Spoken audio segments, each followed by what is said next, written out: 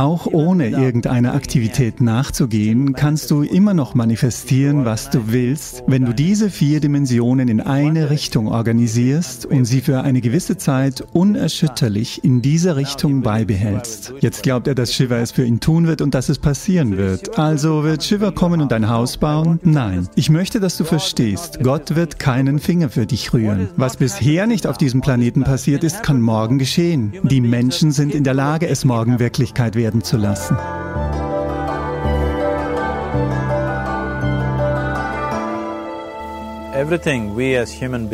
Alles, was wir Menschen auf diesem Planeten geschaffen haben, wurde im Wesentlichen zuerst in unseren Köpfen erschaffen. Alles, was du siehst, was durch menschliche Arbeit auf diesem Planeten entstanden ist, fand zuerst Ausdruck im Geist und wurde dann in der Außenwelt wahr. Die wunderbaren Dinge, die wir auf diesem Planeten getan haben, und die schrecklichen Dinge, die wir auf diesem Planeten getan haben, stammen beide aus dem menschlichen Geist. Wenn wir also Wert darauf legen, was wir in dieser Welt erschaffen, ist es äußerst wichtig, dass wir zuerst lernen, die richtigen Dinge in unserem Geist zu schaffen und unseren Geist richtig zu handhaben. Wenn wir nicht die Stärke haben, unseren Geist so zu handhaben, wie wir es wollen, wird auch das, was wir in der Welt erschaffen, sehr zufällig und willkürlich sein. Also zu lernen, unseren Geist so zu gestalten, wie wir es wollen, ist die Grundlage, um die Welt so zu gestalten, wie wir es wollen. Es gibt eine wunderbare Geschichte in der yogischen Überlieferung. Eines Tages ging ein Mann spazieren. Er machte einen langen Spaziergang. Zufällig und unbewusst lief er ins Paradies. So ein Glückspilz, nicht wahr? Er ging einfach spazieren und landete im Paradies.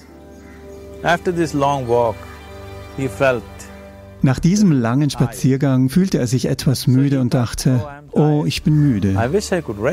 Ich wünschte, ich könnte mich irgendwo ausruhen. Er schaute sich um und da war ein hübscher Baum, unter dem es schön kuscheliges Gras gab. Es war sehr einladend, er ging, legte sich hin und schlief. Nach ein paar Stunden wachte er auf, gut ausgeruht, und er dachte, oh, ich bin gut ausgeruht, aber ich habe Hunger. Ich wünschte, ich hätte etwas zu essen. Und er dachte an all die schönen Dinge, die er jemals in seinem Leben essen wollte. Und sofort erschienen all diese Dinge vor ihm. Ihr müsst verstehen, der Service ist dort so.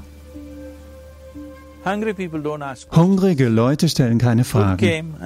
Das Essen kam und er aß. Sein Bauch wurde voll. Dann dachte er, oh, mein Bauch ist voll. Ich wünschte, ich hätte etwas zu trinken. An all die schönen Dinge, die er jemals trinken wollte, dachte er, und sie erschienen einfach alle vor ihm. Trinkende Leute stellen auch keine Fragen. Also trank er. Jetzt mit ein wenig Alkohol in ihm. Du weißt doch, Charles Darwin sagte, ihr wart alle Affen, euer Schwanz ist abgefallen. Nicht ich, Charles Darwin, sagte euch, ihr wart alle Affen, euer Schwanz fiel ab und dann wurdet ihr Menschen. Ja, der Schwanz fiel definitiv ab. Aber der Affe, beim Yoga bezeichnen wir einen nicht stabilen Geist immer als Markata, was Affe bedeutet. Warum wir den Geist als einen Affen bezeichnen, ist, was sind die Eigenschaften eines Affen? Eine typische Sache an einem Affen ist seine unnötige Bewegung. Eine andere Eigenschaft von Affen ist, wenn ich sage, du äffst jemand nach, was bedeutet das? Nachahmung. Affe und Nachahmung sind synonym geworden. Diese beiden wesentlichen Eigenschaften eines Affen sind vorwiegend die Qualitäten eines instabilen Geistes. Unnötige Bewegung musst du nicht vom Affen lernen, du kannst sie dem Affen beibringen. Und Nachahmung ist ein Vollzeitjob des Geistes. Wenn also diese beiden Eigenschaften vorhanden sind, wird ein Geist als Affe bezeichnet. Dieser Affe wurde also jetzt aktiv in ihm. Er schaute sich um und dachte, was zum Teufel passiert hier? Ich bat um Essen, das Essen kam. Ich bat um Getränke, die Getränke kamen. Hier muss es Geister geben. Und es kamen Geister. Oh, die Geister sind gekommen, sie werden mich umzingeln und foltern, dachte er. Sofort umzingelten ihn die Geister und folterten ihn. Dann begann er vor Schmerzen zu schreien und sagte, oh, sie werden mich töten, und er starb.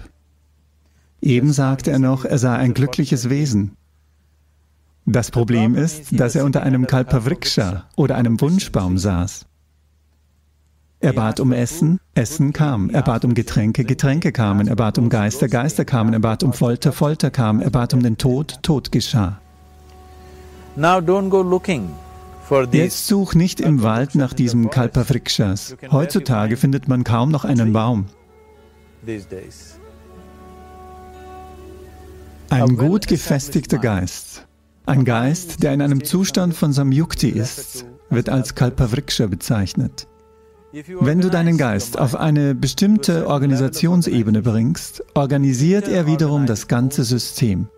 Dein Körper, deine Emotionen, deine Energien, alles wird in dieser Richtung organisiert. Sobald all diese 4 Dimensionen von dir, dein physischer Körper, dein Geist, deine Emotionen und die grundlegenden Lebensenergien in eine Richtung organisiert sind, sobald du so bist, geschieht alles, was du dir wünschst, auch ohne nur einen Finger zu rühren. Es würde helfen, es mit Aktivität zu unterstützen, aber auch ohne Aktivität kannst du immer noch hervorbringen, was du willst, wenn du diese 4 Dimensionen in eine Richtung organisierst und sie für eine gewisse Zeit unerschütterlich in dieser Richtung beibehältst. Das Problem mit deinem Geist ist jetzt gerade, ständig ändert er seine Richtung. Es ist wie wenn du irgendwohin reisen willst und alle 2 Schritte deine Richtung änderst. Dass du das Ziel erreichst, ist dann sehr unwahrscheinlich, es sei denn, es geschieht zufällig. Deinen Geist und wiederum das ganze System und diese 4 grundlegenden Dimensionen dessen, wer du bist, in eine Richtung zu organisieren. Wenn du das machst, bist du selbst ein Kalpavriksha. Alles, was du dir wünschst, wird passieren. Aber wenn du dein Leben betrachtest, wenn alles, was du dir jemals gewünscht hast, jetzt geschieht, bist du am Ende. Alle Dinge und Menschen, die du dir je gewünscht hast, wenn alle heute in deinem Haus landen, könntest du damit leben? Sobald wir eine solche Fähigkeit erlangt haben, ist es sehr wichtig, dass unsere körperlichen, emotionalen, mentalen und energetischen Handlungen kontrolliert und richtig gesteuert werden. Wenn es nicht so ist, werden wir zerstörerisch, selbstzerstörerisch. Im Moment ist das unser Problem. Die Technologie, die unser Leben schön und leicht machen sollte, ist die Quelle aller Probleme geworden, dass wir die Basis unseres Lebens, den Planeten, zerstören. Was also ein Segen sein sollte, daraus machen wir einen Fluch. Was uns in den letzten 100 Jahren ein unglaubliches Maß an Komfort und Bequemlichkeit gebracht hat, ist auch eine Bedrohung für unser Leben geworden, einfach, weil wir nicht bewusst handeln. Wir handeln aus einem zwanghaften Zustand heraus. Unsere Gedanken zu organisieren bedeutet also, sich von einem Zustand zwanghafter Aktivität zu einem bewussten Zustand der Aktivität zu bewegen.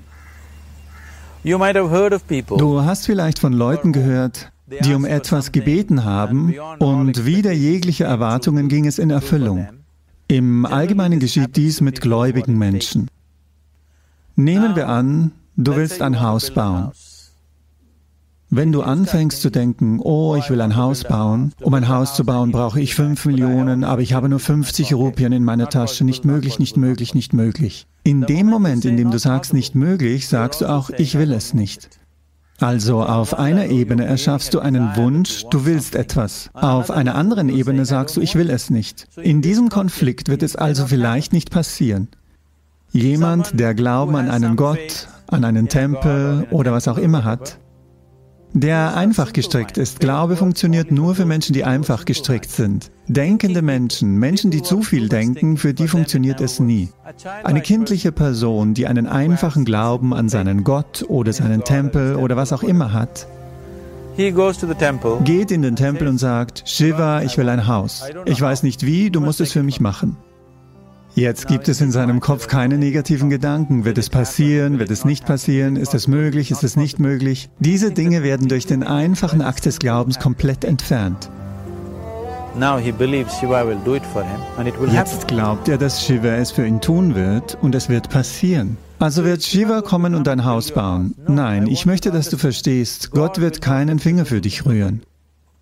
Was du als Gott bezeichnest, ist die Quelle der Schöpfung. Als Schöpfer hat er phänomenale Arbeit geleistet. Es gibt keinen Zweifel darüber. Kannst du dir eine bessere Schöpfung als diese vorstellen? Kann irgendjemand eine Vorstellung von etwas haben, das besser ist als das, was es jetzt gibt? Als Schöpfer hat er also wunderbare Arbeit geleistet. Aber wenn du willst, dass das Leben so läuft, wie du es willst, denn der Knackpunkt deines Glücks und deines Wohlbefindens ist das: Wenn du überhaupt unglücklich bist, ist der einzige Grund, warum du unglücklich bist, weil das Leben nicht so geschieht, wie du denkst, dass es geschehen sollte. Das ist alles.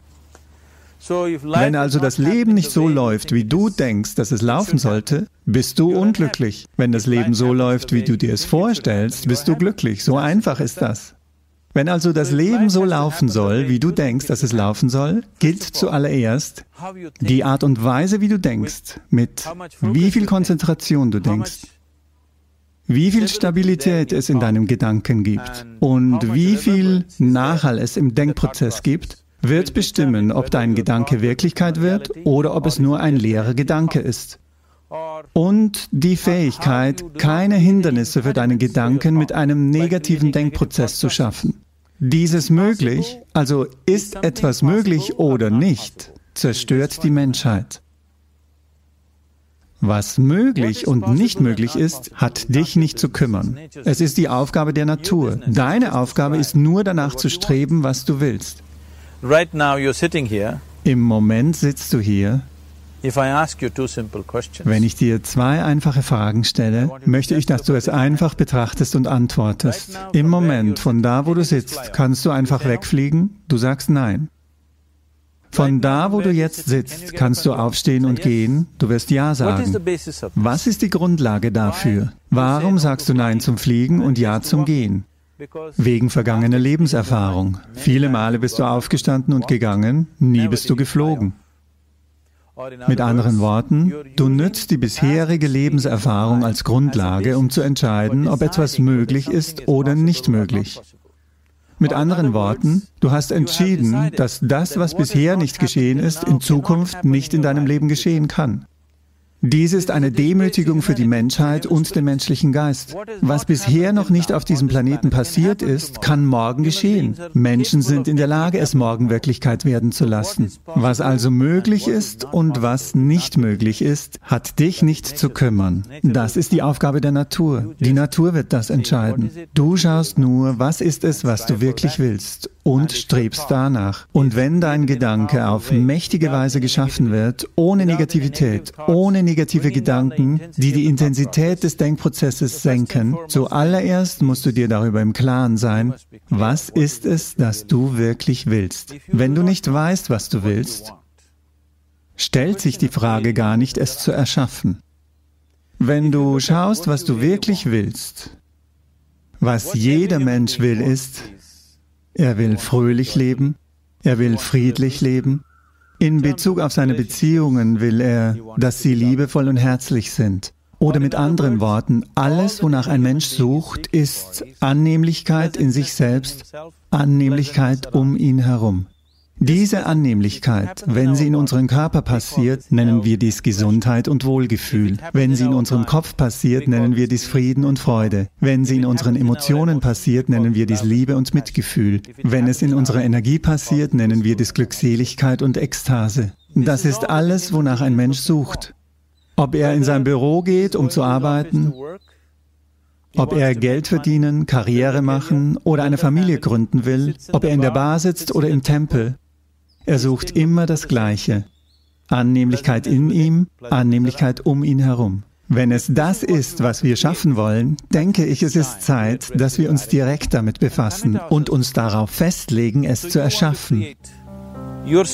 Du willst dich also als friedlichen, freudigen, liebenden, als einen angenehmen Menschen auf allen Ebenen schaffen und du willst auch eine Welt wie diese, eine friedliche Welt, eine liebende Welt, eine freudige Welt.